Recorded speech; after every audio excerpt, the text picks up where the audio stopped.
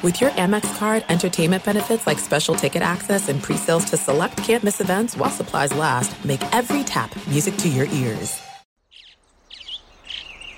Getting ready to take on spring? Make your first move with the reliable performance and power of Steel battery tools. From hedge trimmers and mowers to string trimmers and more, right now you can save $50 on select battery tool sets. Real Steel. Offer valid on select AK system sets through June 16, 2024. See participating retailer for details. When you buy Kroger brand products, you feel like you're winning. That's because they offer proven quality at lower than low prices. In fact, we guarantee that you and your family will love how Kroger brand products taste, or you get your money back. So next time you're shopping for the family, look for delicious Kroger brand products, because they'll make you all feel like you're winning. Shop now, in-store, or online. Kroger, fresh for everyone. The volume.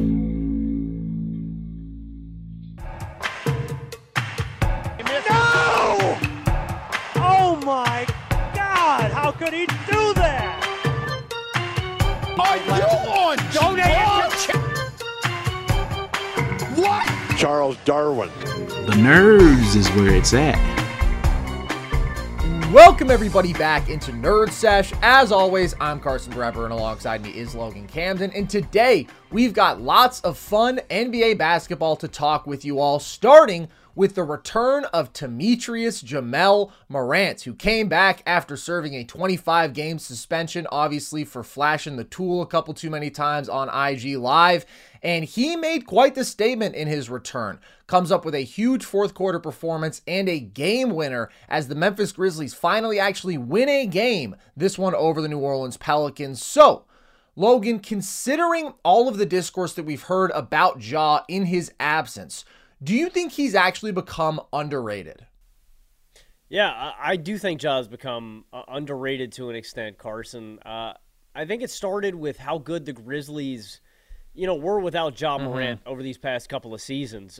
They were 26-14 without Ja Morant, and that's entering this season. And I think that, you can attribute a lot of their success without Ja to having Tyus Jones, come off the bench. I mean, he was invaluable to them, setting up the offense without him. And he's a really good point guard. I mean, one of the consistently best assist-to-turnover ratios in all of basketball. I mean, he's just a great table setter. So a guy like that is invaluable to have off the bench, point blank. And then, of course, when your starting point guard is out, he's huge. But yeah, I do think we underrated him. Consistently, I think that, the take was that, and the fact that the Memphis Grizzlies had a bottom half-court offense consistently with Ja out there, But I don't know if it's been his absence, man. Nobody moves like Ja, man. Nobody can do the things that Ja Morant does on the court. And like you mentioned last night, we saw what an absurd, acrobatic fourth-quarter weapon Ja Morant is. I mean, the explosiveness. Nobody can stay in front of him. Yeah. You've got one of the best point-of-attack defenders in all of the league defending him last night in Herb Jones. I mean, he is legitimately all defense. On that final possession, he just takes him to the hole. There's nothing he can do. And, it's not just the athletic traits, the explosivity. What I was really impressed with last night is the gathers, the footwork, the body control, the elegance, again, man, all of that fourth quarter, all of the third and fourth, down to the final possession, the focus, the touch, the clutch gene. I was blown away by Ja. He's just special. And again, I want to put this in context. This is a really good Pelicans team. And Ja big dogged everybody on the court. They go on a 9-1 run in the fourth quarter. Carson, they didn't lead since the first quarter in this game until that fourth quarter run. Like, he big dog everybody. 34, 6 and 8, 2 steals and a block. I think Ja has cemented himself for big dog status. And I don't know where I would have had him coming into this year. I've kind of flopped with him somewhere in my top 10. Roof, he big dogged everybody. Top 10? Big dog, man. I was going to say, coming into this year, I wouldn't know where I'd put him. Yeah, I'd have him top 10. He's much higher than that. You know what I mean? Wait, what are you talking about? Among point guards or among NBA players? Jesus Christ, man. Point guards. Okay. Thank God. I was very confused. I thought we were having a Jaws top 10 take, which, by the way, I went back and looked at some of these like major outlet player rankings, and just a year ago, ESPN did have Ja as the number 9 player in the league. Wow. So I think that we've kind of gone on the arc from overrated because he was so thrilling as an individual player, just a one-of-a-kind athlete, as you say, and because the Grizzlies were a really good regular season team, to now, I do think a bit underrated. And that's coming from someone who has legitimate criticisms of Ja, and I know that a lot of Grizzlies and Ja fans got very upset with me over the summer because I gave the take about how he wasn't in my top 10 guys 25 and under who I would want to build around, and that's including some 25-year-olds like Shai Gilgeous-Alexander, Jason Tatum, who you don't necessarily think of super young guys at this stage in their career, but it was because of the fact that he is ultimately an average efficiency scorer who's not a plus defender, who, although he is a very good playmaker, isn't on the genius level of a Trae Young in terms of amplifying his teammates with that sort of next level cerebral playmaking. And he's not a great half-court offensive engine. He is unbelievable in transition, but when we're talking about the elite tiers of players, he's not going to consistently automatically make you good in those half-court contexts. But I do think some people have taken it a bit too far. As I said, I went and I looked at some of these big outlet player rankings. The Ringer has him as the number 32 player in the NBA right now, behind LaMelo, B.I., Darius Garland, Cat, Tyrese Maxey, Jaylen Brown, Domantas Sabonis. I'm not saying that I necessarily disagree with all of those, but I do disagree with some of them. LaMelo was playing at a really high level, but I still think just the consistent rim pressure from Ja is more reliable, good offense. Brandon Ingram, I don't know. Yes, he's a very skilled shot maker, but he doesn't exert that sort of pressure on a defense either. Domantas Sabonis, I think there's real questions about how he scales to a playoff environment if you don't have to respect him as a consistent jump shooter. But I think ESPN might have been even more egregious. They had him at number 35 behind Triple J, Logan, his own teammate 4 spots higher, behind Mikal Bridges. And I think that there is a trend in the NBA today where we can look at these high-powered, dynamic, pick-and-roll heavy offensive guards who maybe aren't the most efficient, who aren't like the absolute best version of that, and we can say, those guys are almost a dime a dozen in today's league. And there are a lot of really talented players in that mold, and maybe that's not the most perfect archetype if you're talking about scaling to the highest levels of championship basketball. But you see what happens when you take a guy like that out of this offense entirely. Like Triple J, maybe if I'm building a team that's already loaded with star offensive creators, I would take Triple J over Ja Morant because of the complementary skill sets. But who is better at carrying my team to be capable? Who gives me a higher floor? Who makes me a competitive, respectable offensive basketball team? It is a dude like Ja Morant. And I think that became a bit undervalued because I was out on the Grizzlies before this year. I had them missing the play-in because they have had 2 things that they were great at as a basketball team in recent years. They were an elite interior defense, an elite rebounding team, physically imposing in the front court, and then they were this awesome transition offense, and they lost the key components to both parts of that equation. They lost Steven Adams, who made them that elite rebounding team. They've been 22nd in rebound rate this year, and they've been outside the top 10 in terms of defense, whereas they've consistently been a top 5 sort of defensive unit when Steven Adams is out there. And then offensively, this is a team that hasn't had good creators outside of Ja Morant. I love Desmond Bane, but he's not equipped to carry an offense like that. And then you have subpar shooting around him. This team is 29th in three-point percentage. And they're down to 17th in pace. When you don't have a guy who can push the tempo, that sort of next-level athlete like Ja, they lose that dynamic of their offense, and it has made them the worst offense in basketball up to this point. So he totally changes the picture of this offense. Yes, I still have criticisms about him. I'm not the highest guy in the world on Ja Morant, but you see the value of a star offensive guard and what happens when you take that guy away, and it's really, really ugly. So zooming out here, this is a Grizzlies team that was not the worst in basketball through 25 games because the Washington Wizards and the Detroit Pistons and the San Antonio Spurs exist, but they were next on that list. So what does his return mean for Memphis in terms of their team outlook and what they can achieve? I think they can get close to a play-in push, you know? I mean, they have been without Marcus Smart, I think he helps their perimeter defense when he comes back. And I think this is going to be a top 10 to fringe top 10 defense the rest of the way. And I think that's going to be good enough to get the Grizzlies close, considering the hole that they've dug themselves at 7-19. Again, you've got 56 games left. I probably wouldn't predict the Grizzlies to make it. Again, it's just a massive, massive deficit to climb out of and try to get back into the picture. But I do think the Grizzlies are going to go toe-to-toe with a lot of good teams and be competitive with them. Like, again, with Ja Morant, like you mentioned, that star guard, it's about the easy offense that he creates. And again, in the game, hanging in the balance, I really liked it. Ja says, I want to run a post-up for Triple J. And Desmond and them go, yeah, right, Ja, we're getting you to rock and you're going to go to the hole. No, that's dumb offense. It's invaluable having Ja back. And so I think that it's going to instill a little bit of fire in these Grizzlies, Carson. I think they're going to fight hard.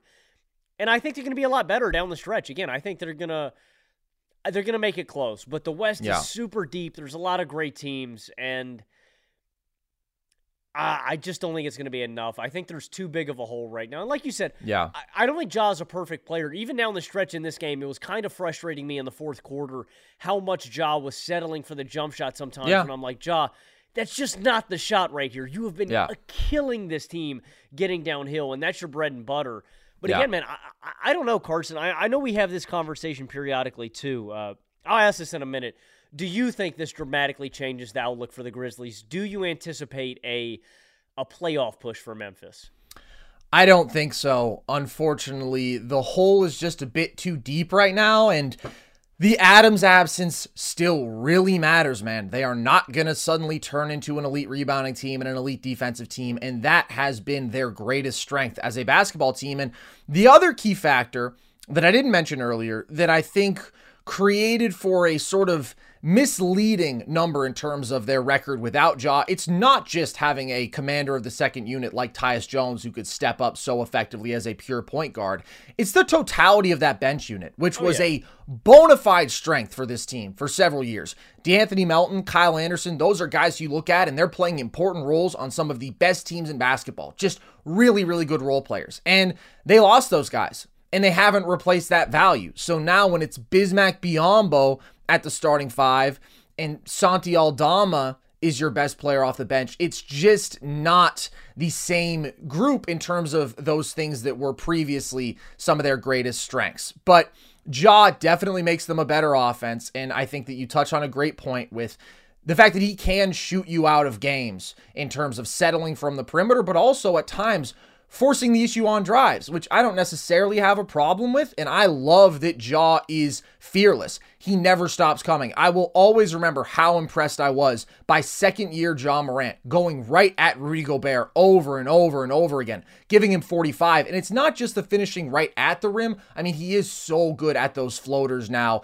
too. And he's got a variety of finishes.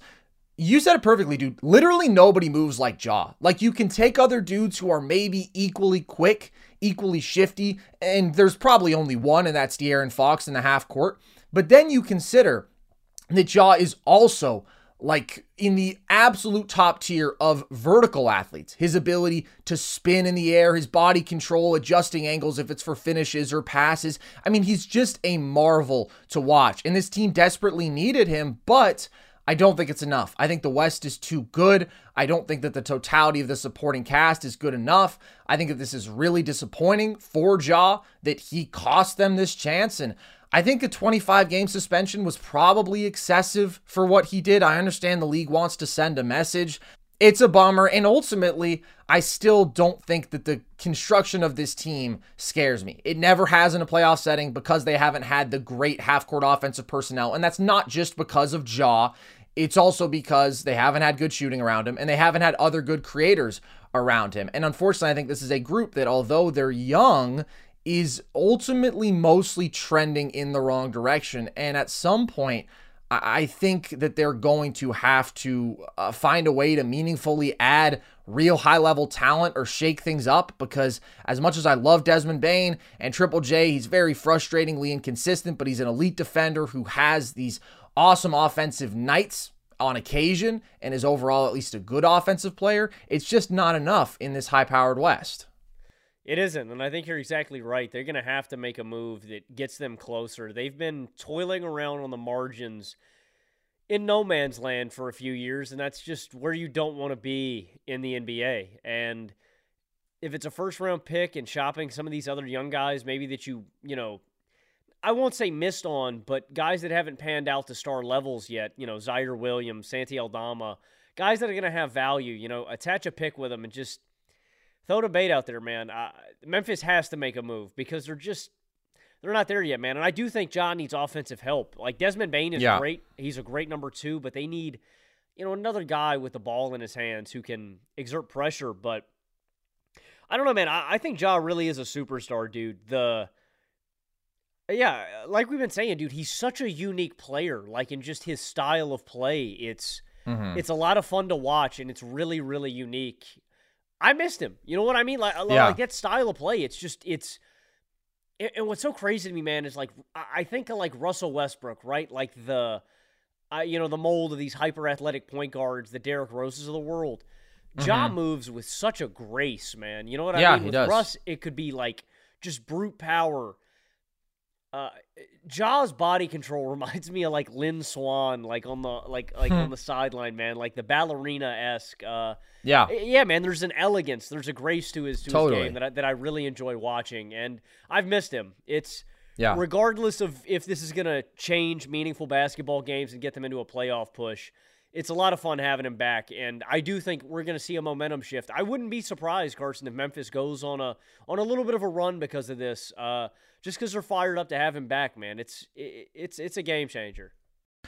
And he is different from Russ and D Rose even. Those guys, they're a little bit thicker. Like, they're just more built on power. Ja doesn't have that. It's just sheer ballet. It really is. It's acrobatics. I mean, it's an incredible thing to watch around the rim. And I don't want to say that the Grizzlies have been in no man's land, because this is a team that won 50-plus games in back-to-back seasons. But in those playoff settings, yes, I was very low on their upside because they were a 23rd percentile half-court offense in 2022. You're not making a deep playoff run like that. In those playoff settings, things slow down. You need to be able to create great shots there. Last year, they were a 17th percentile half-court offense, but you take Ja out of that equation, Logan, and they have been a 0th percentile half-court offense this year. The single worst in basketball. So good to have him back. Unfortunately, I think that their season is still shot. But the other really exciting game that we saw yesterday, Logan, was Celtics-Warriors. And we had decided before that game that we were going to have this conversation today about if it's time to declare the Celtics the title frontrunner. They end up losing without Kristaps Porzingis, but I still think it's a fair question to ask because they're still 20-6 right now atop the Eastern Conference. So what do you think, Logan? Are you in a place where you want to make Boston your title favorite? No, I'm not ready to do so yet. I was going to say that yesterday.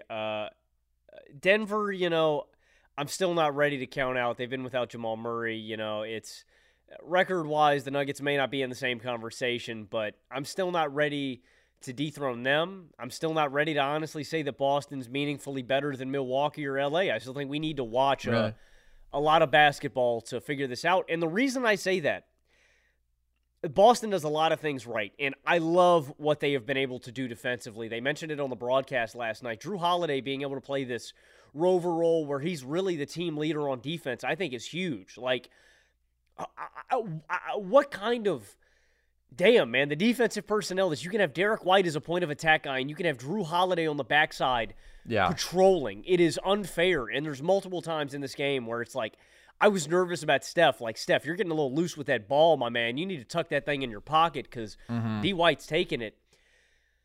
But I'm not ready to do it. And I know they're without Kristaps Porzingis. Their big depth has been shot. I mean, they're playing Neemias Queta, for Christ's sake. Yeah. Shout out Queta. I thought he should have deserved a shot with the Kings. But if the Kings aren't giving a guy a shot in the NBA, that'll tell you about his stock. So I know they were down with the big rotation. This is not the Celtics at full health.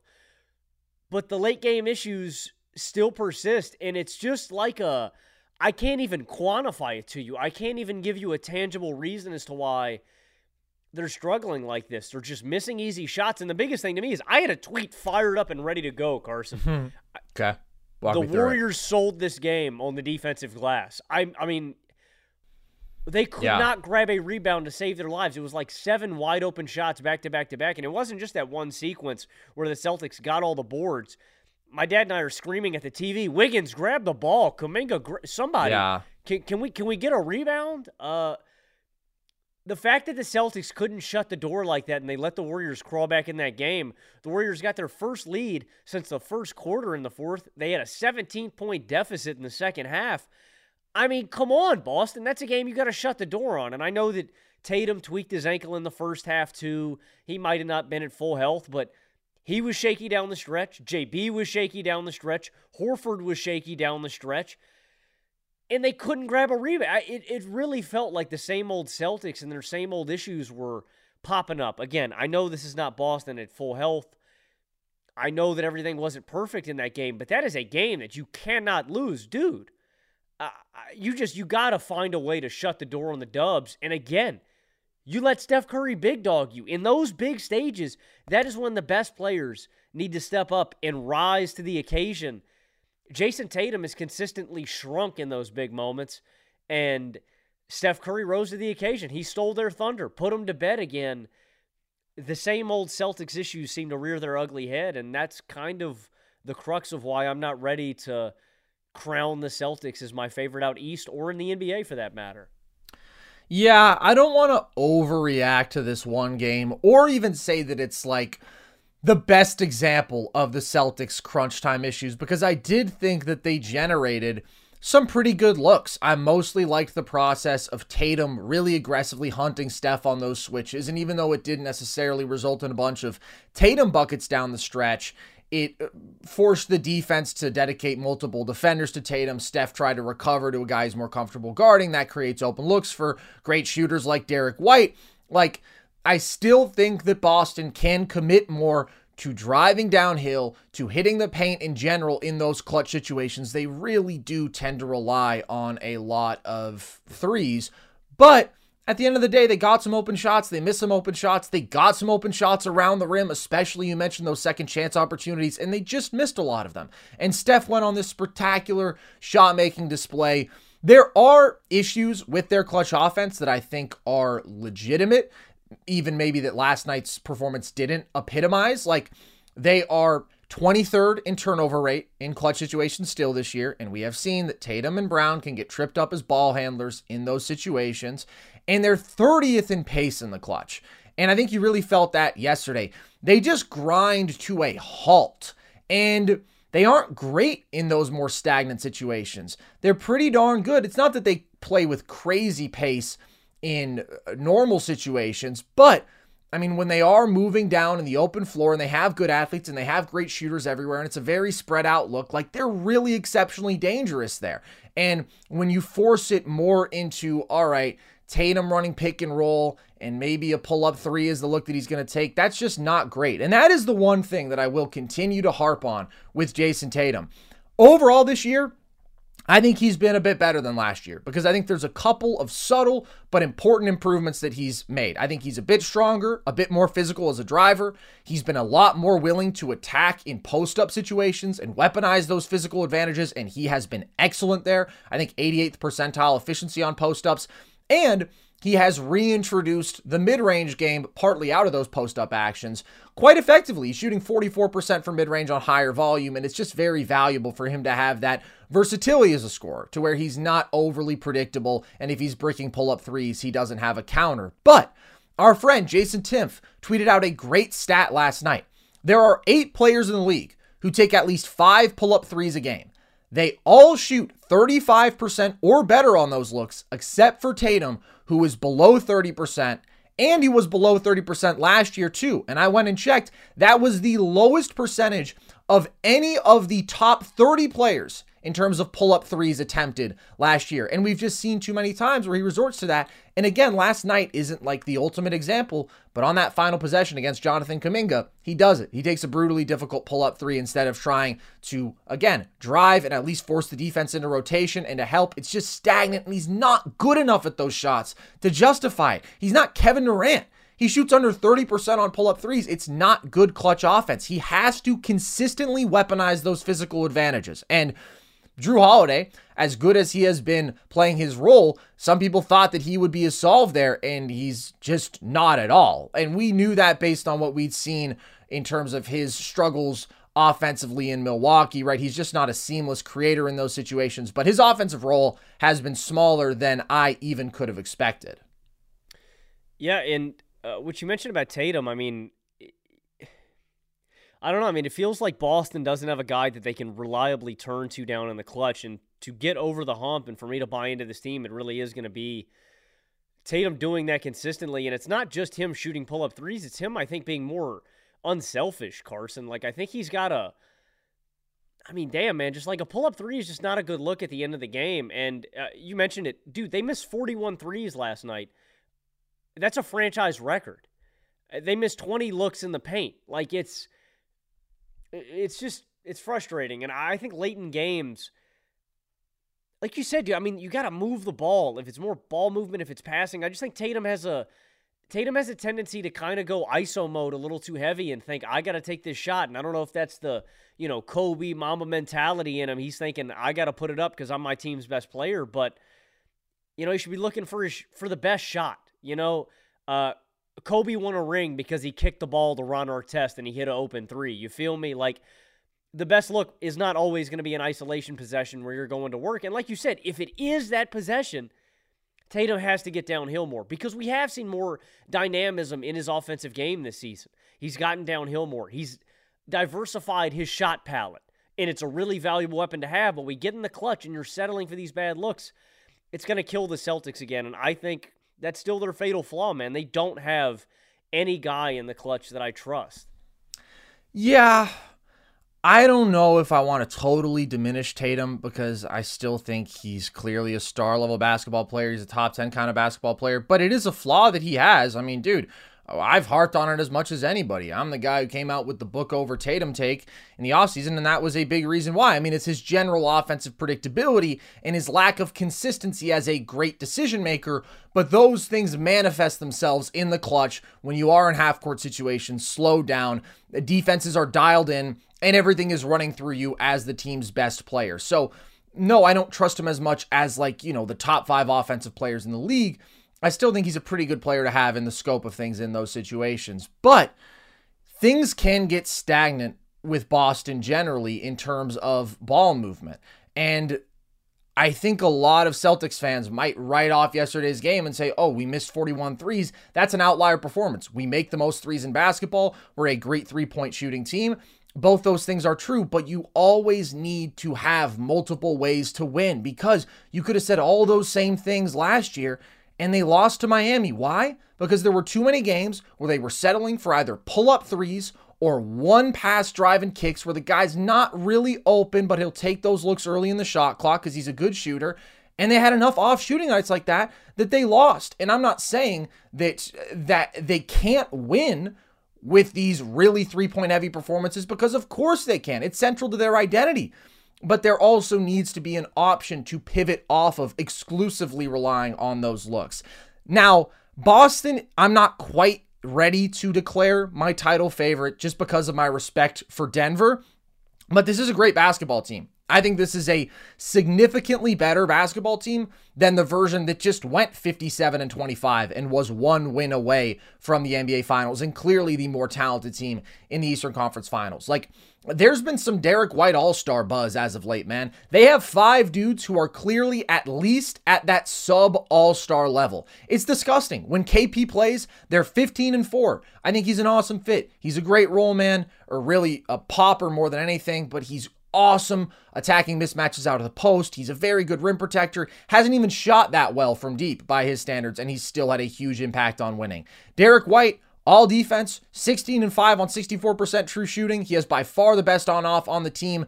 Disgusting. Tatum, as I mentioned, has been a bit better than last year, and Drew has this offensive burden alleviated from him now and is doing unbelievable things defensively. We've seen him guard a bunch of bigs this year. We've seen him have an impact as an interior defender, as this big guard who's strong with great hands. Like, he's holding people 9% below their typical field goal percentage inside 6 feet and is actually defending a good amount of attempts there. He's just such a versatile one-of-one defensive weapon. So, I mean, they're so talented when they're on, when they are just fully on. I don't think there is anybody better, but I have just seen it more with Denver. And I think this Denver team also, although they haven't been playing their best basketball, has a pretty clear ceiling to be even better than last year's team, because now Reggie Jackson is hooping. That was a guy who I wasn't sure that I would trust in a sixth man role as a ball handler you have to lean on off the bench. But now, like, he's playing unbelievable basketball. Christian Brown is better, more consistent than last year. Peyton Watson is now a legit rotation guy and can really impact the game with his athleticism and his effort and his energy. So it is still the difference maker of, yeah, both these teams have great supporting casts. Boston's supporting cast, if you take out their best guy and just look at the rest of the roster, is still a bit better. Now, I do worry more about health for them because of KP, but it's a better roster in terms of the supporting cast. But there is the difference between an unstoppable force, best player in the league, who I always trust to create great shots, who I always trust to make his go-to shots with great efficiency. That's Nikola Jokic, and Jason Tatum just isn't quite in that tier, and that matters. We have seen it matter for this Boston team. We've seen it matter in every postseason in NBA history. So for that reason, and just I think the Denver roster still complements each other so perfectly, I would still give Denver the edge. Yeah, I agree with you, Carson, and you make a lot of great points there. Denver does fit seamlessly together, but you make a phenomenal point with Tatum versus Jokic. It's not just the two superstars. Carson, Denver has two more superstars that I trust in the clutch than anybody on Boston. You know, if Jokic is having a slow night, I trust Jamal Murray more to close out a game than I do with Jason Tatum. I've just seen it more, and that is Boston's fatal flaw. I don't know what it is, man. Boston has this stank that is just it's like a dark cloud, man. That's like that it just follows them and lingers until they get into these close games, and either Jason Tatum casts away the evil cloud and he hits 6-7 pull-up threes and absolutely emphatically slams the door on the other team, or you get bad Jason Tatum and that storm kind of clouds over him and he shoots them out of the ball game and they lose a heartbreaker. It's, you know what I mean? People need to prove that they've changed, and Denver has shown me, Jamal Murray and Nikola Jokic have consistently shown me that in those close, tight playoff games, they slam the door with a with a punch. Boston doesn't do that, and that's the difference to me between a real contender and a team that I still need to prove it to me. Like you said, I'm not counting out Boston. I think this is the most talented iteration of this team that they've ever had. And they are certainly one of the best teams in all the NBA. They're one of the most talented teams as well. But I need to see that fatal flaw get erased as this season goes along before I can fully commit and buy into this team. That's fair. I would reframe it, though, not as a real contender versus a team that's something less than that. It's I don't want to put the Celtics and the Cowboys tier. Yeah, no. It is like the title favorite because they have one of the best players ever with a perfectly designed supporting cast who just had a wildly impressive title run and I think have the potential to be better, versus a team that is obscenely talented but has enough of a flaw to where they're still just my second title favorite. But I would still have them above LA for sure, and I would still have them above Milwaukee. Now, there's the path where Dame and Giannis just go superhero, right? But I don't know, man. I look at the advantages up and down this roster. This Boston team is so athletic. They have so many ball handlers. They have so many great shooters. They have so many great defenders. Like, this is just a team built in a lab for modern basketball. And I don't want to discredit that and key in on their one flaw and ignore everything else that they're doing night in, night out. I will say, though, what a win for the Dubs, Logan. The Dubs, who have now won three straight and got a couple very, very winnable games up next, the Wizards and the Blazers. Just real quick before we move on, are you starting to warm up a bit to them? What did this loss say to you for the Warriors? Or this win? I just really like this bench, dude. I was really fired up with TJD minutes in terms of how he moves within the flow of the offense. I like his mobility, his awareness, he's just killing them on the glass. He's a guy that I don't mind playing. And I've enjoyed the other guys of the Warriors. I'm warming up to them. Kuminga defensively, as an athlete, Pods, and I don't want to. I don't know how to say this. Pods reminds me, like, if I somehow got to the NBA, I feel like B-Pods is what I would be. It's like the lefty step backs and the just hucking threes and stuff, and I just look at it and I'm like, man, he learned that from me. You know, I taught B-Pods everything he knows at Santa Clara. I was there. I'm warming up to the Dubs, man. Clay had a good game. It felt old school, man. It felt like a throwback. And damn, man, they tug at your heartstrings because half the game I'm going, God damn it, the dynasty's over. The other half of the game I'm going, yeah, Steph, you know. And speaking of, I say that mess about Ja as a superstar, dude. Steph, Shaq's on to something with the Steph GOAT case, man. His skill set is so unique. I'm just saying in terms of, you know, how he could crack top 10s and push into there. Oh, he's already there. Steph is just one of the great wonders of basketball, and I'm going to miss the hell out of Steph when he is no longer on the court. He's just one of the great marvels. Yeah. I knew, you know, like that last possession with Horford when he's telling clear out, I got that. You knew it was going in. There's only a certain amount of guys in the league that give you that feel. Yeah. The other guys are making me buy into the Warriors, Carson, and I think if they can make a really good swing at the trade deadline, I can buy the Dubs as real contenders, but I still do think they need Dre, man. They need Dre back in a bad way. And they need him with his head screwed on straight. Yes, absolutely. But this was just a crazy fun win.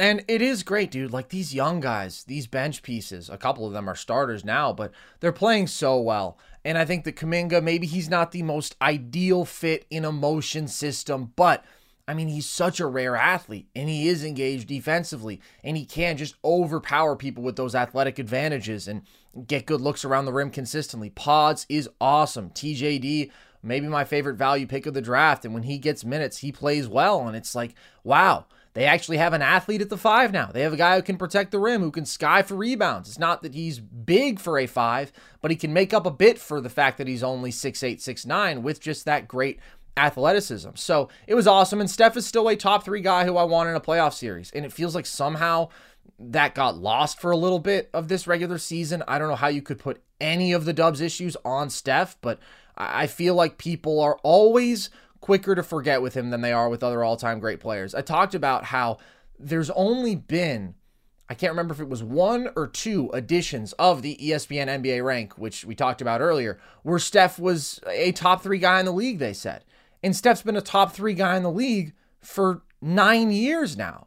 So there's just this weird thing with him where some people are too quick to presume that he's over the hill, that he's fallen off a little bit. He hasn't at all. And no, the Dubs aren't contenders as currently constructed. All I want for the holidays this year is some NBA action. This week, new customers can score $150 instantly in bonus bets just for betting $5. An instant dub just for you. Download the DraftKings Sportsbook app now and use code NERDS. New customers can get $150 instantly in bonus bets for betting just $5 on basketball, only on DraftKings Sportsbook with code NERDS. The crown is yours. Gambling problem? Call 1-800-GAMBLER or visit www.1800gambler.net. In New York, call 877-8-HOPE-NY or text HOPE-NY. In Connecticut, help is available for problems with gambling. Call 888-789-7777 or visit ccpg.org. Please play responsibly. On behalf of Boot Hill Casino and Resort, licensee partner Golden Nugget Lake Charles, 21 plus, age varies by jurisdiction, void in Ontario. Bonus bets expire 168 hours after issuance. See sportsbook.draftkings.com/football terms for eligibility and deposit restrictions, terms, and responsible gaming resources. But, Logan, there might be a path for them to get there, because you mentioned them taking a big swing at the deadline. Lauri Markkanen is apparently no longer untouchable, the Utah Jazz say. Not that they're eager to move him, not that Lauri is eager to move, but that he is no longer untouchable, and that rings a lot of bells for teams around the league, because this is a great basketball player who fits in a lot of situations and who has maybe the best value contract in the league, $18 million per year over the next 2 seasons. So, where do you want to see Lauri end up, Logan? I got a couple destinations. You hit it on the head, though, man. His skill set is so valuable and so malleable to so many different systems, and it is a value contract. You don't have to give up a ton to get him. It's 3 little contracts and some picks, some young players, or it's 2 guys and some picks or whatever. A lot of teams are going to be able to make a move for him, and what Lowry's doing this season, I think because he's in Utah, can get overlooked. 23-9-1 on 49, 38, 85 splits, and that's 63% true shooting. Carson, only 8 players are averaging a more efficient 23 points a night than Lauri Markkanen. That's Giannis Antetokounmpo, Steph Curry, Tyrese Halliburton, Joel Embiid, SGA, KD, Kawhi Leonard, and LeBron James. That's pretty good company, I'd say. Yeah. He's shooting 38% on catch-and-shoot attempts on nearly 8 a night. He's also shooting 78% in the restricted area, minimum 3.5 attempts a night. Markkanen's the 8th most efficient restricted area scorer in the league. And just 5 players in the NBA shoot more above-the-break threes on a better volume than Markkanen. I mean, point blank, he's one of the premier floor spacers and catch-and-shooters in the NBA. And like I said, man, I think his skill set just translates to so many destinations in the league. I don't know why you wouldn't want to take a shot at him. I mean, he can legitimately fit anywhere. And you think about all the different things you can use him for on offense. As a spot-up guy, because he's so tall and he's got such a quick release, can just get that off against anybody. You can use him with pin downs, with dribble handoffs, as a screen setter, as a go screen setter, as a mismatch attacker. That's one of my favorite things, too. At the 3 or the 4, you set a go screen and you get a smaller guard on him. Guess what? Lauri can go into the post and abuse that mismatch. And, I think my favorite thing about him is just how smart he is. He's such a good relocator within the flow of the offense. And that's why I love watching these guys that the Klay Thompsons of the world. It's a rare skill set. To be able to drop 20 points per game without the ball in your hands is insane. I mean, to say that it's remarkable. Go and watch. And when a guard drives the lane, Lauri, if he's at the elbow, if he's sitting on the wing, if his guy cheats at all, Lauri is boom, back out to the wing, back out to the top, and he's banging a 3. He is so complimentary to a guy with the ball in his hands. And if your team has a guy like that, he immediately just maximizes the value that Lauri Markkanen brings you. On top of that, he gets up and down the floor well. He's a good rebounder. He's a fluid, agile athlete. Like, I don't think he's a great defender, but I think he's good with his length. And Carson, the Ringer, Kevin O'Connor, he did a report on what, potentially he thinks that the Jazz are going to ask. Reportedly, we're hearing Mitchell, Gobert level value, which is kind of insane to think about. But, hey, damn, man, the Jazz are geniuses. Taking these guys, turning them into higher value guys, and then turning them into more assets. If you get that kind of return, 2-3 young players and 3 firsts or 5 firsts and some young guys, whatever it is, you could get great value. I think you said I think you said both of these destinations, Carson. I'm not going to try to get fancy with it.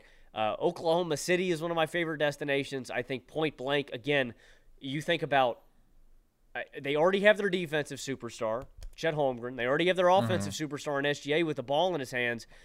You trade Josh Giddey, needs a fresh start, Ousmane Dieng, Trey Mann, 3 young guys that I think have potential, in a couple of 3 firsts. Again, the Oklahoma City Thunder have so many, it doesn't matter. They can just throw as many as they want at him. He's a great complimentary piece, and I think, again, especially alongside a guy like SGA, sliding Dort to the bench or however you want to do it, the floor spacing you would have with that unit is insane. I mean, it takes your offense that is already great up to another level. And then another team I think you mentioned, I like the Pacers, and the reason I say that is, just lean more into – I think they need defense, but you give Halliburton his Robin. You already got your Batman. You go out and get your Robin. And again – you could, I feel like, pitch me anywhere for Lauri Markkanen. And I would go, damn, man, that's a great spot. Like, he is so perfect in any situation. But Oklahoma City, I think, I don't know if it puts him over the top, but damn, I think I got to bump him up into that tier 1 of contenders if they were able to pull off a trade like that. I think that those are a couple great destinations, and I totally agree with everything that you said about Lauri Markkanen and the beauty of his skill set, the malleability of it. And I was talking earlier about, you see what happens when you take a Ja Morant off of a team that really needs that sort of dynamic creation. But it is true that once you already have your one John Morant, you don't need another guy with that skill set, right? Cook. Do you think that I'm about to pitch the Grizzlies? That's not actually what I was going to do. I was making a broader point. For example, to say that once you have a Trae Young, you don't need a DeJounte Murray, right? You want a guy who has an exceptional... That's hilarious because I'm not pitching him to the Hawks either. I'm just making a broader point about basketball on how, yes, you want that one really dynamic on-ball creator, but you can only get so much additive value stacking another guy with that similar skill set. And that's what makes Lowry so perfect and so unique as a star in today's NBA. It's what you said. It's that Klay Thompson sort of value at 7 foot with the ability to really take dudes off the dribble, with the ability to punish mismatches. He's just a more imposing finisher around the rim because he's actually a good athlete, but he's also an incredibly smart cutter. I'm doing a whole YouTube video on Lowry, spoiler, so I've been watching a lot of his film lately, but it's almost like you're watching Reggie Miller at times in 7-foot form away from the ball. No, he's not that quick, but I'm talking about the deception, the bag of tricks to get open away from the ball, right? Engaging in a little bit of hand fighting, and then you body fake one way, and boom, the minute that your defender bites, you are just reading and reacting to every little movement. All right, I'm cutting hard. Okay, you're trying to jump over this down screen that's being set for me. I'm just going to fade to the corner. Like, Lowry's so smart at that, and he has every option available to him at all times. So that makes him a perfect fit in almost any offense. And I really like the Thunder, Logan. I put together a very similar package, but you're not going to like this. You're not going to like this at all. I had Kason Wallace in there instead of Ousmane Dieng because I think you need a more tangible, like, established prospect. Some people might say Giddey is that guy. I don't know. I've been off Josh Giddey for a while before any of this personal controversy with him because you just don't see good NBA players in that mold where it's like, all right, this guy's not a very good athlete. He's a terrible shooter. He's not a real plus defender. Like, how do you really create offense when you're not a threat as a scorer and you're really just a great passer? You can only climb so high, and we've seen him struggle this year. I just don't think he's good for OKC. I don't really think he's good long-term anywhere. And Dieng, just too raw. Kason is a guy who, yeah, OKC would really want to hold on to, but I think you got to give Utah something, and then I think it would be 3 firsts as well. I don't hate that because you're pairing up two of my favorite prospects in this year's draft class, Kason Wallace and Keontae George. I mean, I think they have their guard tandem for the future right there. You might be right. I do want the Thunder to keep Kason because I think he's awesome. He's such a good fit off the bench alongside starting units. But whatever you got to do to get it done, I think Oklahoma City should. Yeah. I mean, again, there may be better individual players that come available. You know, I don't know who those guys are. I'm hearing rumors of Donovan Mitchell, but in terms of guys that skill sets just fit where it's a perfect puzzle piece. It's perfect. I think Lowry might, complete the puzzle for Oklahoma City. I totally agree. And there's going to come a point, as we said before, you have more first-round draft picks and you have more talented young prospects in development than you are going to be able to roster in a couple years. And you're really good right now. So there comes a point where you have to send those dudes out in bulk and get that one player who individually moves the needle. I think Lowry is that guy right now. And he's pretty much on their timetable. He's 26. Like, this is a young player, but he's also a win now guy. And absolutely, I mean, OKC has built a modern basketball utopia where they have multiple great ball handlers and everybody can shoot and they have lots of good athletes. And I think that Lowry fits in seamlessly there. Like, he's a solid defender. He's not easily exploited, but you have Chet holding things down. You have a couple really good point of attack guys. So, I mean, it's even a particularly good situation for him because he's joining such a strong defensive supporting cast. And then offensively, I mean, J-Dub pick and roll with him, SGA pick and roll with him where he's popping presumably, or any of those guys running pick and roll with Chet, and then you have Lowry off the ball as a spot up guy. And dude, the size that you would have with those lineups phenomenal size. Like, that's the one thing that we've talked about, right? They are big in the backcourt, but they're not big in the front court, especially before Chet, they were small. But even now, Chet is still slight. Adding another 7-footer who is, I mean, stronger than Chet, that would absolutely be good for them as well. And I think it would make them an immediate contender. Like, adding a scorer, an overall offensive player of that caliber, that team is good enough, man. They already have a clear top 15, probably top 10 player in SGA. They have like an all-star level guy in Chet. He's that great defensively, that good of a fit offensively, that efficiently. J-Dub isn't far behind. He's a top 50 kind of player. And then Lowry's a top 30 player. Like, there's just not that many teams with that sort of individual talent, and they fit together really, really well. So that would be terrifying. But I did mention the Warriors, and that's another destination that really, really intrigues me because Lowry is a perfect fit there. Like, the Jazz run off-ball screens as much as anybody in the NBA, and that's been so great for Lowry's skill set because that is where he's most effective, doing damage away from the ball. But I mean, the Warriors are the ultimate pioneers of that, man. That's what they do. They run motion offense. They run off-ball screens. Lowry fits perfectly there. He is such a great release valve, and adding that sort of offensive skill and size in the front court is exactly what they need. He will punish you for selling out to stop Steph. And I think we've seen enough struggles from Looney this year to say, I mean, if you can add a 7-footer in the front court and then still play Draymond at the 5 as your interior defender, the guy holding things down in terms of rim protection, like, that's probably the best lineup. And I prefer Lowry to a Pascal Siakam for sure. I just think he's a much more seamless fit. So the package I put together for them, and it's a bit painful because you got to give up dudes who are playing really well, who are young. I think it's Pods, Kuminga, GP2, unfortunately, just to make the contracts work. And then I think it's probably 2 firsts, maybe 3. I think that's worth doing, though, because I think at some point here, you need to add more high-end talent. These depth guys, I love them. But you're not contending unless there is another game-changing player on the floor. Lowry is immediately, easily your second-best player and a perfect fit. So you're slotting Looney to the bench? Yeah, I think that your starting lineup, or at least your closing lineup, would be Steph, Clay, Wiggs, Lowry, Dre. I think that's pretty damn good, dude.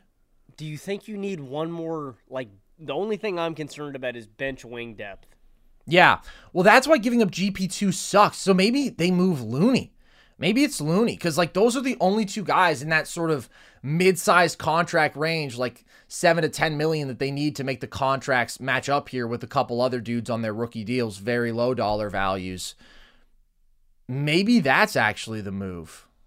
I like that trade, though, man, and I'm kind of salivating a little bit at the idea of the floor spacing, man. Just having Clay, Steph, and Markkanen.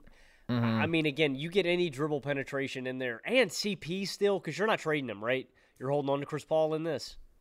I think it becomes complicated. I mean, moving CP would be great, but he's not an asset at all. And then the Jazz would actually need to add players because Lowry's contract is so great. CP's making like $12 million more than him. So I think that's probably not the route because you need to give them young assets. Yeah.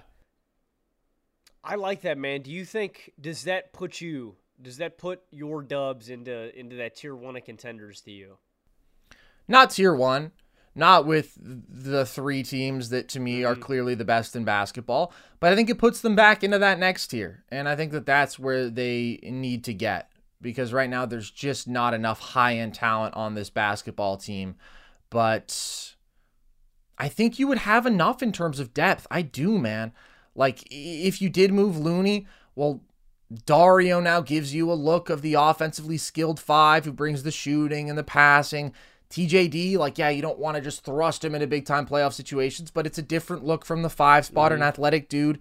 I mean, if you do move GP2, I think that Moody has been so good as that 3-and-D wing. Like, I think that there's enough good bench pieces here to where they can actually sacrifice a couple of them. It's not ideal because those guys have been good, and I think the future is bright for Podziemski, and I think it's getting brighter for Kuminga.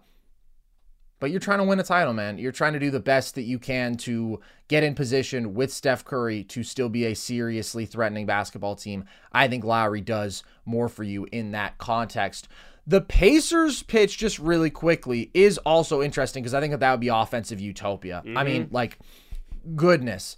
Just adding more shooting. By the way, Lowry's good in transition too. He runs the floor hard. He can handle a bit, and he's an awesome shooter as a trailer. Like, him and Hallie, they're so smart. They're so efficient. They're so lethal as shooters. That would just be awesome, awesome basketball to watch. I don't know if they can quite put together a package that competes with the Thunder or the Warriors, honestly. The Warriors, that's a pretty good package, especially because those firsts, you start looking at the real Steph decline range a few years down the line. I mean, they might be pretty bad. And those picks might end up being pretty valuable. But the Thunder have more than anybody to throw together, which is why I want to see them do it. I want to see them stop existing in the theoretical realm where they have 34 picks over the next 8 years and actually turn that into something concrete. Okay, Logan, we are witnessing some unbelievable individual starts to this NBA season. And the MVP race has been such a hot button topic in recent years. Last year probably being the epitome of that in a way that wasn't so great. The dialogue got pretty nasty and I don't think ended up with the right conclusion because of that. But who is your MVP right now? I wasn't, expecting to feel this way at this point in the season, but I don't think I can give it to anybody else but Joel Embiid. Yeah. The Sixers are, again, by point differential, one of the greatest teams of all time. That's what they're on track to do. And Embiid is the only player, again, if he was to hold this stat line for the rest of the season, he would be the only player in NBA history to average 34, 11, and 6 in a single season. He's also one of 3 players. Carson, some quick hitting trivia. Can you name he's one of 4 players to average 34 points per game on 60% true shooting or better. Can you name the other 3? Ooh, I can't believe that there are 64% true shooting? Or 60%, excuse me. Oh, okay. So MJ would have gotten there. MJ did it in 88. That's really interesting. James Harden certainly did that. Harden did it twice, 2019 and 2020. And then I'm just thinking about the other dudes who have gotten to that number. Wilt didn't do it. Kobe, I really don't think did it. Rick Barry didn't do it. It was just a different level of efficiency in that era. Elgin Baylor didn't do it, just too hard. I mean, it couldn't be Bob McAdoo, could it? It's a GOAT. It's a GOAT, man. Who am I spacing on here? It's Kareem. Who's averaged... Oh, Kareem. Wow. Oh, good for him. Yeah, sure. 1972, 34.8 on 60.3% true shooting. Embiid is currently averaging the most efficient 34-point-per-game season ever. I mean, even more efficient than James Harden's campaign by 0.19%. I mean, he's been absurd this season, Carson, and I just think we got to reward it, the totality, what he's doing defensively, what he's doing playmaking-wise, the shot-making. And it really does look like he's cleaned up some of the issues that, have persisted in the playoffs. And we'll have to see if that continues. Again, the playoffs just a different stage. It's a different beast. And I don't mean that we haven't seen him, he's been better at dissecting double teams. He's been better at getting up and down the floor. He's been better at hitting difficult shots. He's been better in the clutch. I mean, everywhere you look, Embiid has been better, but that's a different stage. It's a different level of pressure. And I just wonder. It is a historic campaign, though, and I think we have to reward it again with the team success, the two-way impact, and the historical precedent that you see from Embiid. This isn't to say that there aren't other guys that I considered. I think this is a very competitive MVP race. Yeah. I think you could go Jokic. I think you could go Giannis. I think you could go Luka. Maybe you're feeling froggy. You want to give it to Anthony Edwards. But I'm going to go with Joel Embiid, man. I think that he's having the most dominant season of anybody. Yeah. And if Jamal was healthy and the Nuggets' record was a little bit better, maybe I'd show some love to Jokic. But I'm rocking with Embiid right now. Yeah, I think that it has to be Embiid. And I don't think that there were many people who were more skeptical of Joel Embiid going into last year's playoff run. Just because some people were ready to crown him as the best player alive, and he did end up winning the MVP when I would have had him third on my ballot. And I talked about all of the questions that I had about his game scaling to a playoff scenario, all of which ultimately proved to be very problematic, and he struggled mightily in the playoffs yet again. But that's a different conversation. I do think this is the best Joel Embiid we've ever seen. I do think that he's improved upon the playmaking, which has been a huge issue for him in those playoff settings, teams sending doubles at him and he can't punish them consistently enough. I think that we have seen him not only better in that capacity, I think we have seen him more involved as a playmaker overall, running handoffs, at times even handling in transition. Like, he's just become more comfortable as a passer and an all-around offensive engine. And he is a lethal scorer of the basketball. Is he a bit overly reliant on getting to the line in playoff settings? Yeah, I think that we've seen that, and the foul grifting doesn't work in the same way.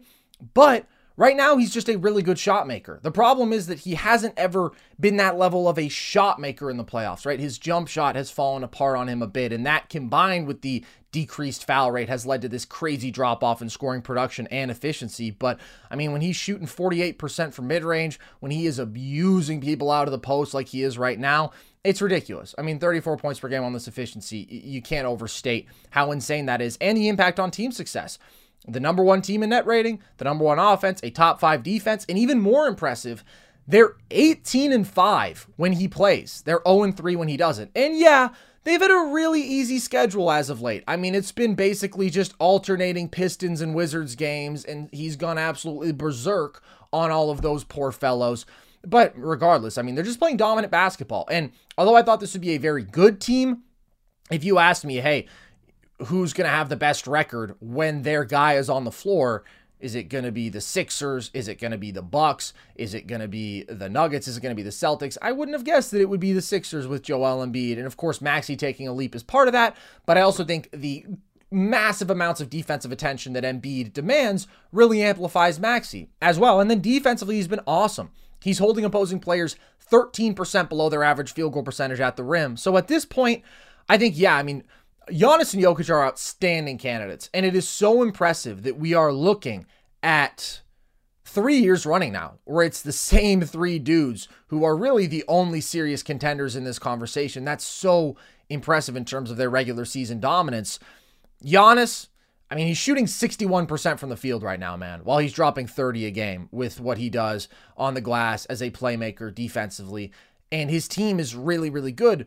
But I still think that the fact that Embiid's team has been better when he's out there at a bit of a talent deficit versus the Bucks, that to me is more impressive. And Jokic would have been the front runner here a couple weeks ago, but between a couple ejections, which by the way, I'm not a fan of, I'm very anti-ejection. I think that I've been clear on that. But to me, unless there is pervasive, like verbal vulgarity, borderline abuse, don't throw somebody out of the game for words. Don't throw somebody out of the game for complaining a little bit too much or just complaining one time a bit too aggressively. It's heated competition. It's not your place to impact the game like that. Generally, I think like unless things escalate to that crazy verbal stage or a physical altercation, hold your whistle. Don't give out texts, especially don't give out ejections. But that has happened, so Jokic hasn't been able to finish a couple of those games, and then he had like the 2 awful shooting nights. It's just enough to give JoJo the edge here. Like, all 3 of these dudes are playing at an unbelievable level, all of them in their own ways putting up historically unprecedented numbers. But I think through a quarter, a little bit more, closer to a third of the regular season, Embiid is the deserving MVP. Be surprised if it swung the other way the rest of the year. Of course not. But it's going to ebb and flow. Do you give Luka any shout? I give Luka a shout as the 4th guy, I would say. I mean, I think that what he's doing offensively is unbelievable, and I think that what he's done for the Mavs as a team has been very impressive. Now, the on-off numbers for him, the on-court numbers, not so good.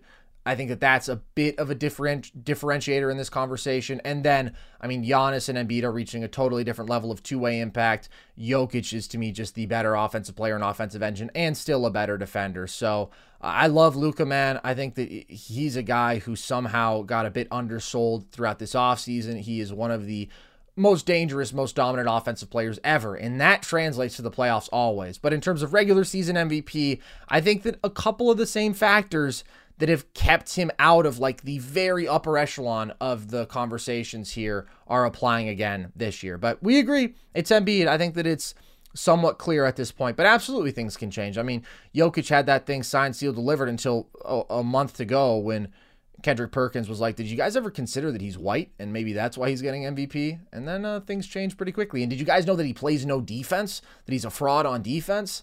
And this year it could be, wait, I know it's a regular season award, But Embiid sucks in the playoffs always. He can't win it back-to-back years because now he's in some special company if he does that. And that is the one last thing I'll say on this. I have seen people pivoting to their Embiid is the best player in the world take, and I think it's a lot of people who were detractors of Jokic because they would have argued that he didn't have quote-unquote postseason success, and by that they mean that he wasn't winning multiple playoff series when the second and third best players on his team were out with injury. Look at how the guy fares individually. Jokic's game has always held up because of the physical imposition, the crazy shot making, the genius playmaking.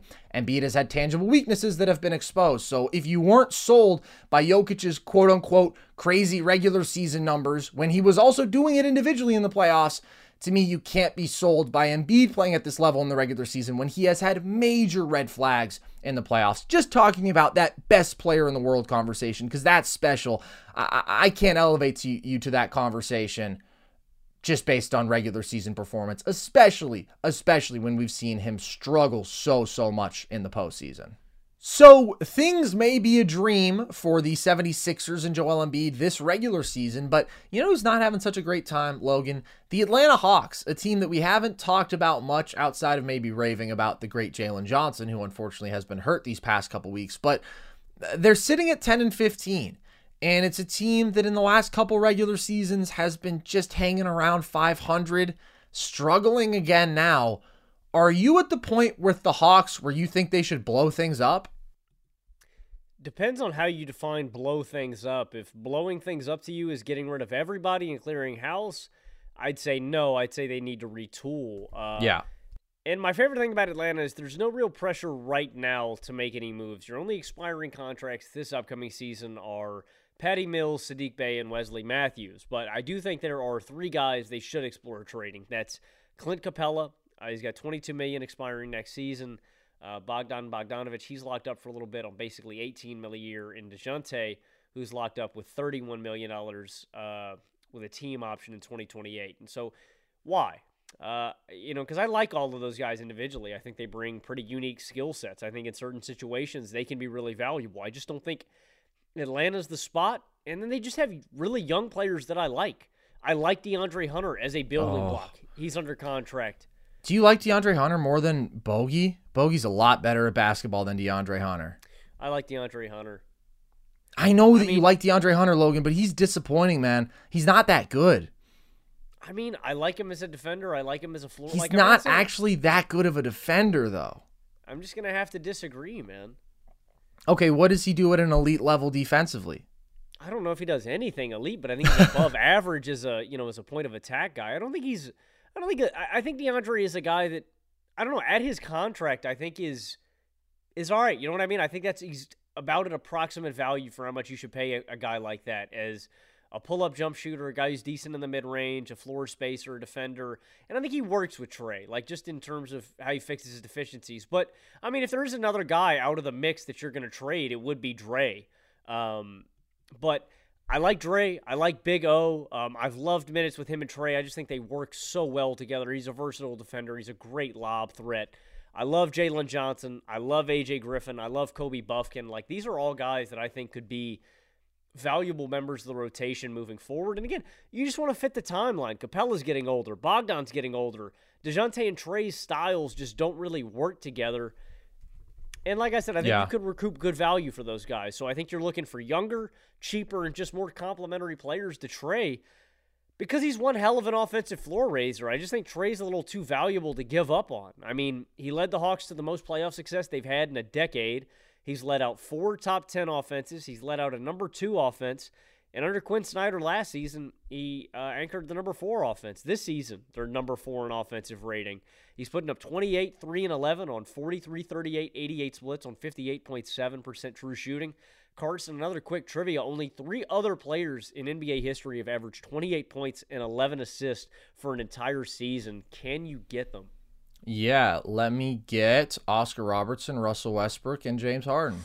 Oscar Robertson and James Harden is correct. It's not Russ. Oh, he got, 10.7 in his 31-point-per-game season? This guy did lead the league in points and assists. Yeah. It's Nate Tiny Archibald, of course, the GOAT. It is Nate Tiny Archibald. And I don't know, man, we talk about it with Ja. I think Trey may have slowly become underappreciated and undervalued across the league just because his team's losing. That's kind of what tends to happen, right? Quarterbacks lose games. We bump them down their rankings. Players on great NBA teams or great NBA players on bad teams are losing games, and we bump them down a notch. It's just what happens naturally. And so I still think he's really valuable. He's a foundational piece. I would not deal him away. I don't think the Hawks should blow it up, but I definitely think they need to retool.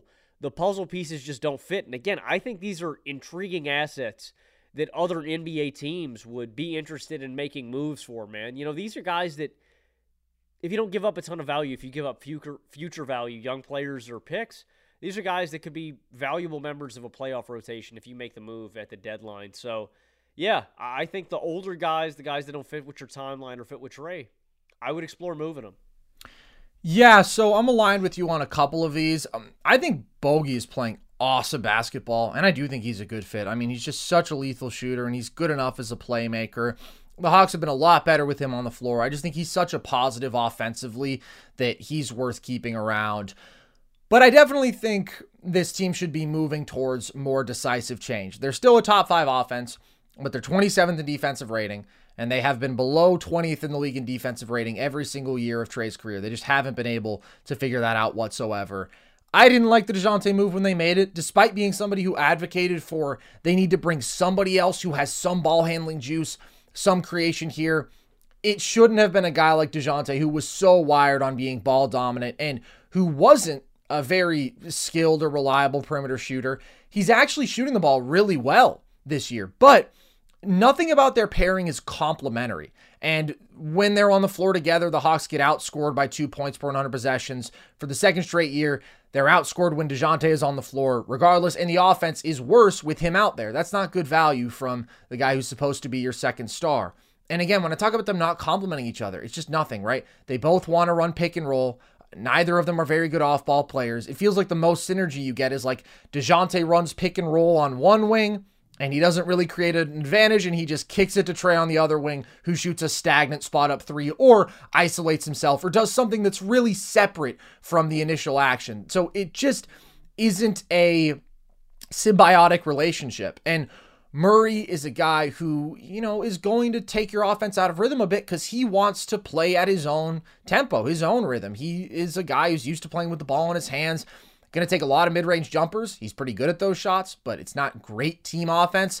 And he's not nearly the defender that he used to be. I mean, when he was like a specialist dialed into that role with the Spurs, he brought a different level of effort and engagement night in, night out. So you're getting a guy who's not bringing that sort of value defensively, who's an average efficiency scorer, who is just not in a position to play his best basketball in this role. It just doesn't work. And I think if you're looking at like star swaps, Zach LaVine would be an immediate upgrade just because of the fit, right? He's so much better off ball as that sort of explosive scorer. Now, I wouldn't trade for Zach LaVine because I think that contract ultimately still handicaps what you can be. The Hawks are not trying to improve on the margins. They are trying to improve from a team that is firmly mediocre to a team that can actually contend under Trey Young. Zach LaVine is not the guy who does that. But they do need to find a backcourt mate who can complement Trey and who can compensate for his deficiencies. A guy who can really defend, who can really shoot, and who can ball hand and play make as like a true secondary guy. If they had a Derek White, I mean, that would be unbelievable. Even if they had Logan, your favorite NBA player, and Emmanuel Quickley, like that would be so much better. Those guys, yes, they're pretty few and far between, you know, guys who are that good in those roles, but it shouldn't be impossible to find somebody who can fill that role eventually, and they need to do it. I mean, they might already have the guy on the roster. I mean, Kobe Buffkin to me is a stone cold buck, man. Him and AJ Griffin. Yeah, him and AJ Griffin are both stone cold buckets. I can't quantify it. Those guys just know how to operate. And that's what always made it so confusing to me, Carson, that they traded for DeJounte Murray. When they went on that playoff run to the Eastern Conference Finals, I mean, the formula worked. You know, I never really understood why, like, for these really ball-dominant guys, like you mentioned earlier with John Morant, with Trey Young, I think the best weapon that you can have alongside them at the two-guard spot is a guy who can just stroke it, man, who can just knock down threes. Kevin Huerter, exactly, man. You know, John Morant has Desmond Bane. It just works because those guys exert so much pressure on the defense. Yeah. You want shooting and you want play finishing. The problem is just Herter was another liability in the backcourt defensively. So they needed somebody who could defend those point of attack matchups, and they haven't found him. And we'll see what Kobe Buffkin can be. He's barely played this year, and he's hurt. AJ Griffin I really liked last year. He's struggled this year, and he's getting a lot of DNPs, so I'm not sure that they have a resounding solution on this roster. But the one thing I will say, before just hitting the absolute panic button on the Hawks, no, I don't like their current construction if we're talking about them being a real threat in the East. But when they had Jalen Johnson, they were 8-7. They're 2-8 without him. They were a winning basketball team. They were outscoring the opposing team by 6 points per 100 possessions when he was on the floor. Their defense was over 8 points per 100 better with him. I mean, he is a really good all-around defender, man. He can guard versatile wing matchups, but he also brings secondary rim protection. Offensively, he is an awesome play finisher, crazy good in transition, elite athlete, very good shooter, good playmaker. Logan, call me crazy. He's their second best player. In this context, if you want to pitch me, all right, of course, DeJounte can do more to carry a team offense. Not to be legitimately good, but just in terms of that raw production, getting you decent looks out of pick and roll, possession in, possession out. Jalen can't do that. But when we're talking about guys who scale alongside a player like Trae Young, there's no question to me that Jalen has a more positive impact on winning. So losing him for the time that they have really, really does hurt what this basketball team can be. But they still need to add that backcourt mate. And I know that you love DeAndre Hunter, Logan. I know that he's a Virginia guy. I know that you saw baby Kawhi in him. It's just not there to me. And it's more about the defensive end, that he was supposed to be such a great prospect there. And I watch him and I think he's not that quick on his feet. He's kind of spacey. Like, he's not a super active help defender. He can make mistakes off ball. And then he's not this sort of like big vertical athlete who brings that interior help. So I just kind of go around and I'm like, there's a lot of mediocrity there. And they've been worse with him on the floor offensively. Yeah, he's a good shooter, but that's kind of it. I mean, he can get to his looks from mid-range and whatnot, but that's not super valuable to a team offense. I've cooled off on him. I think that they could upgrade on the wings alongside Jalen as well. But at the end of the day, until they can put together a serious defense, I mean, there's only so high that they can climb. And they haven't done that. They need to make moves towards that. It's disappointing. Since that Eastern Conference Finals run, Logan, this is a team with a losing record and 3 total playoff wins. And that's a real letdown. I don't want to totally disregard your observations, but I do wonder if you mentioned the team defense struggling.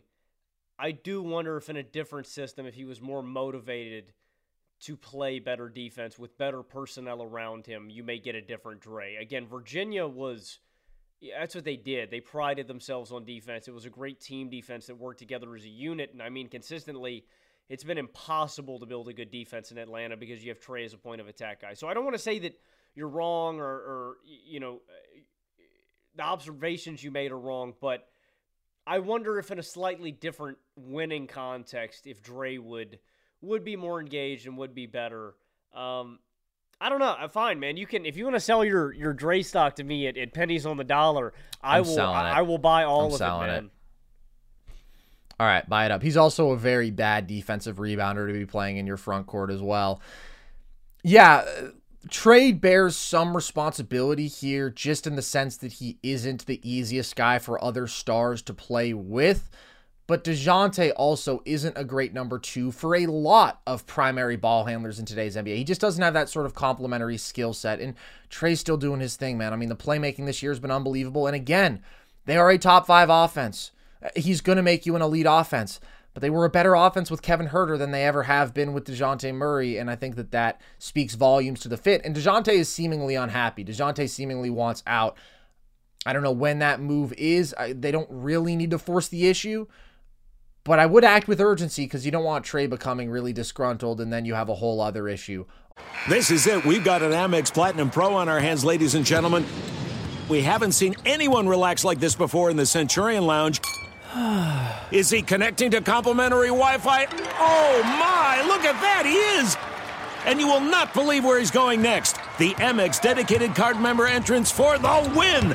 Unbelievable. When you get travel perks with Amex Platinum, you're part of the action. That's the powerful backing of American Express. Terms apply. Learn more at americanexpress.com/withAmex.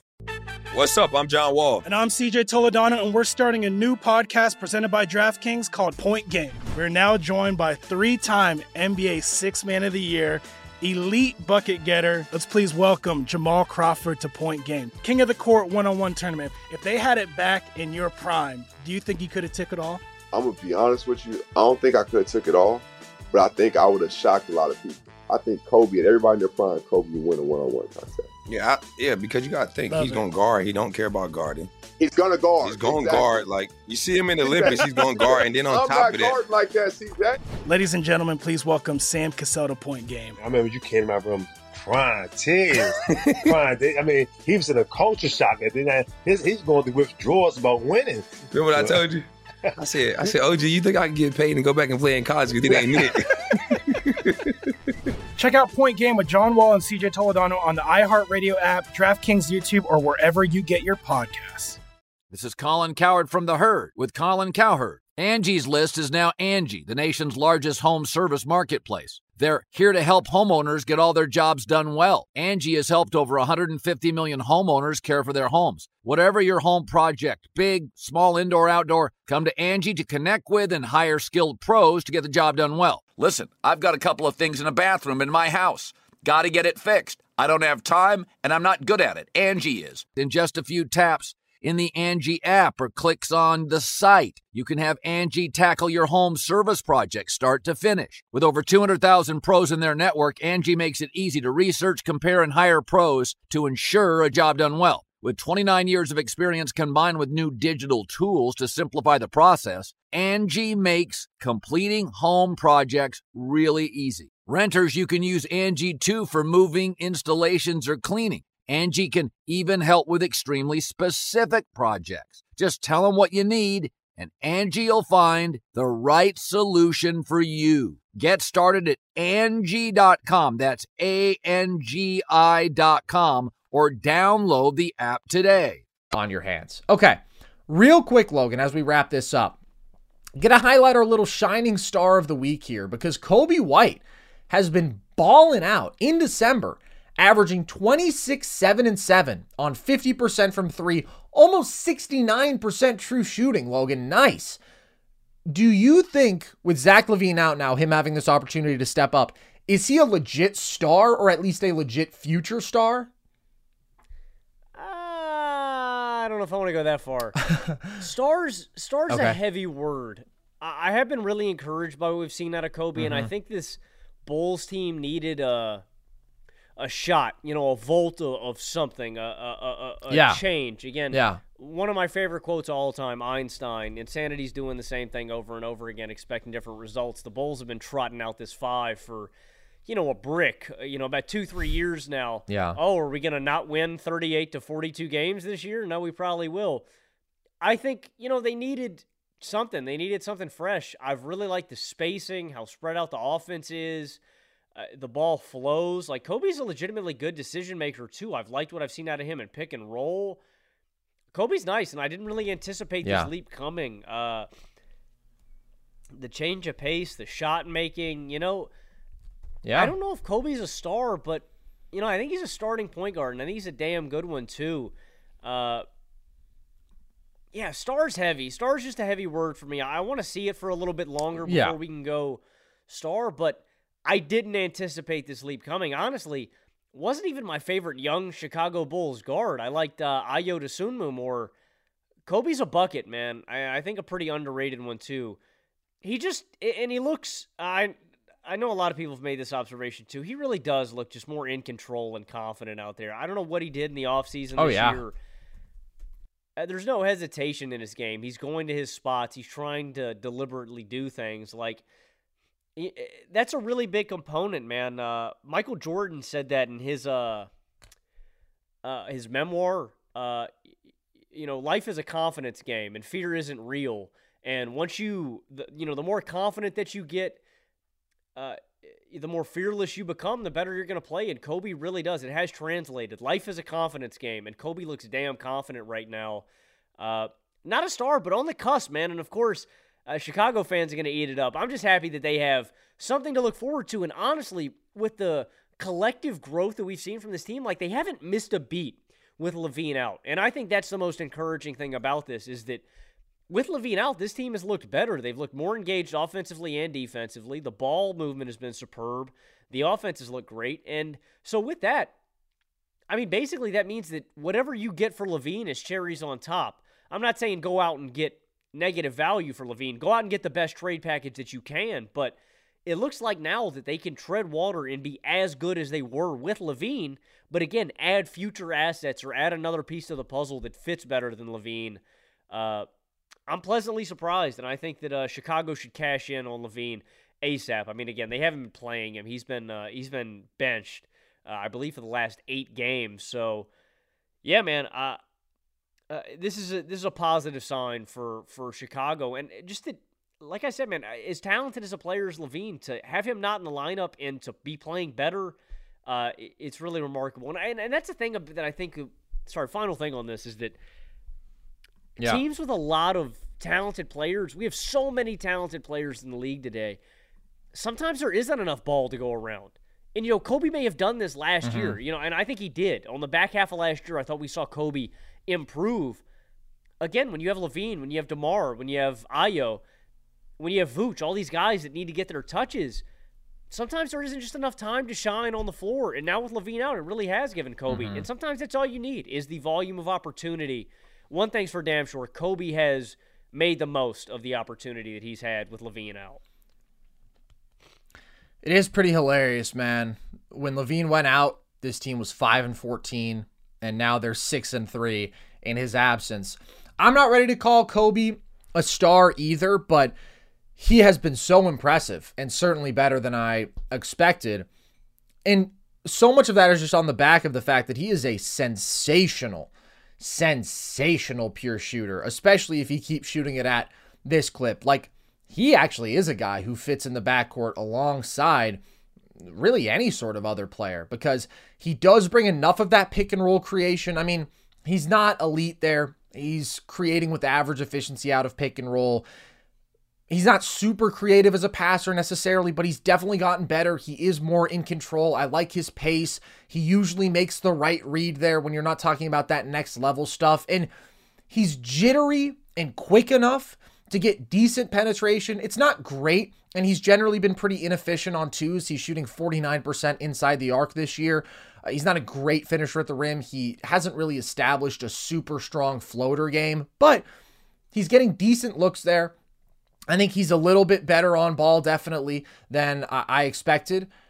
But it is really that shooting, man. I mean, it's unbelievable. He's 42% on 5.5 catch and shoot threes per game and 43% on a couple pull-up threes a game. So when you have that kind of strap and then you're good enough as a ball handler and as a driver and as a facilitator, like, yeah, you're going to be a really good offensive player, and you will work alongside a dude who wants to run a lot of pick and roll because you're crazy as a spot-up player. But then when it is your turn to run possessions, you can create good enough offense. So, I mean, these numbers aren't an absolute fluke. Like, it's not just the raw production. The efficiency is crazy too. And yeah, he's shooting the lights out. He's not going to shoot 50% from three, but I do think he'll shoot 40% on pretty high volume, and that is a scary weapon.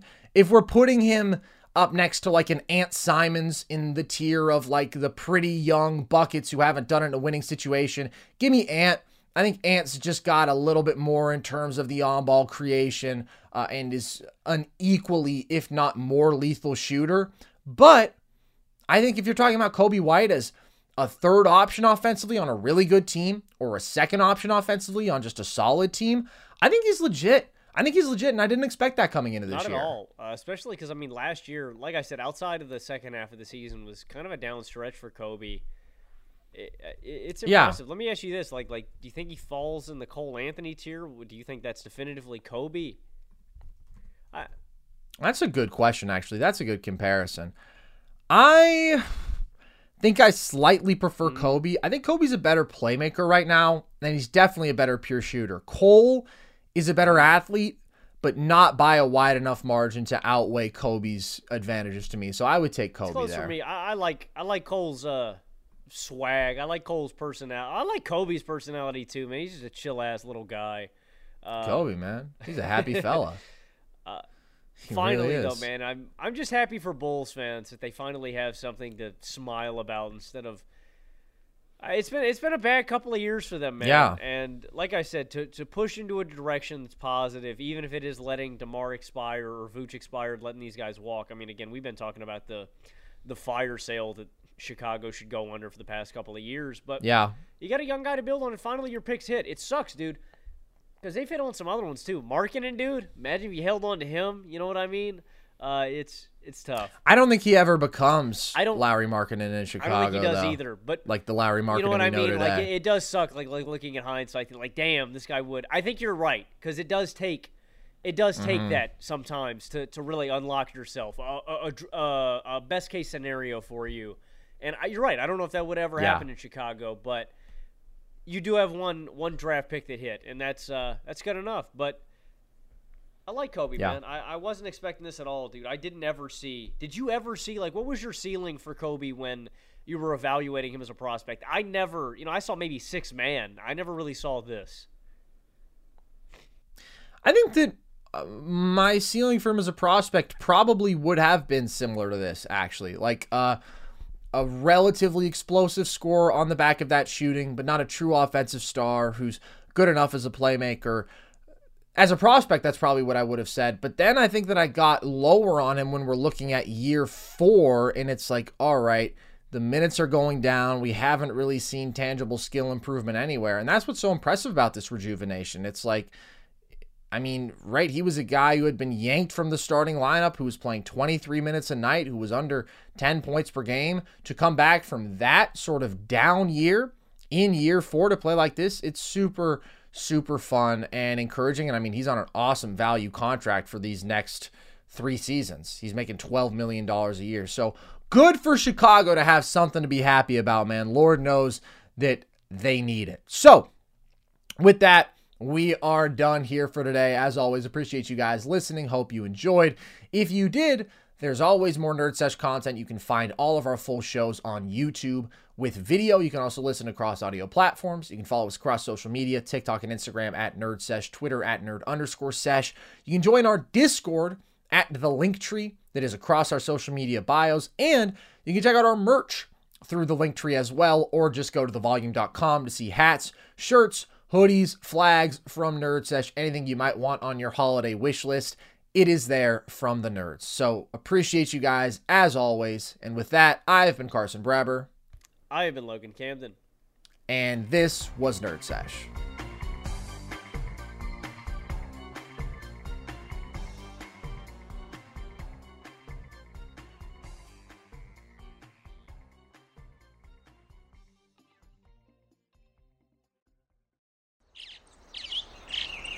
Getting ready to take on spring?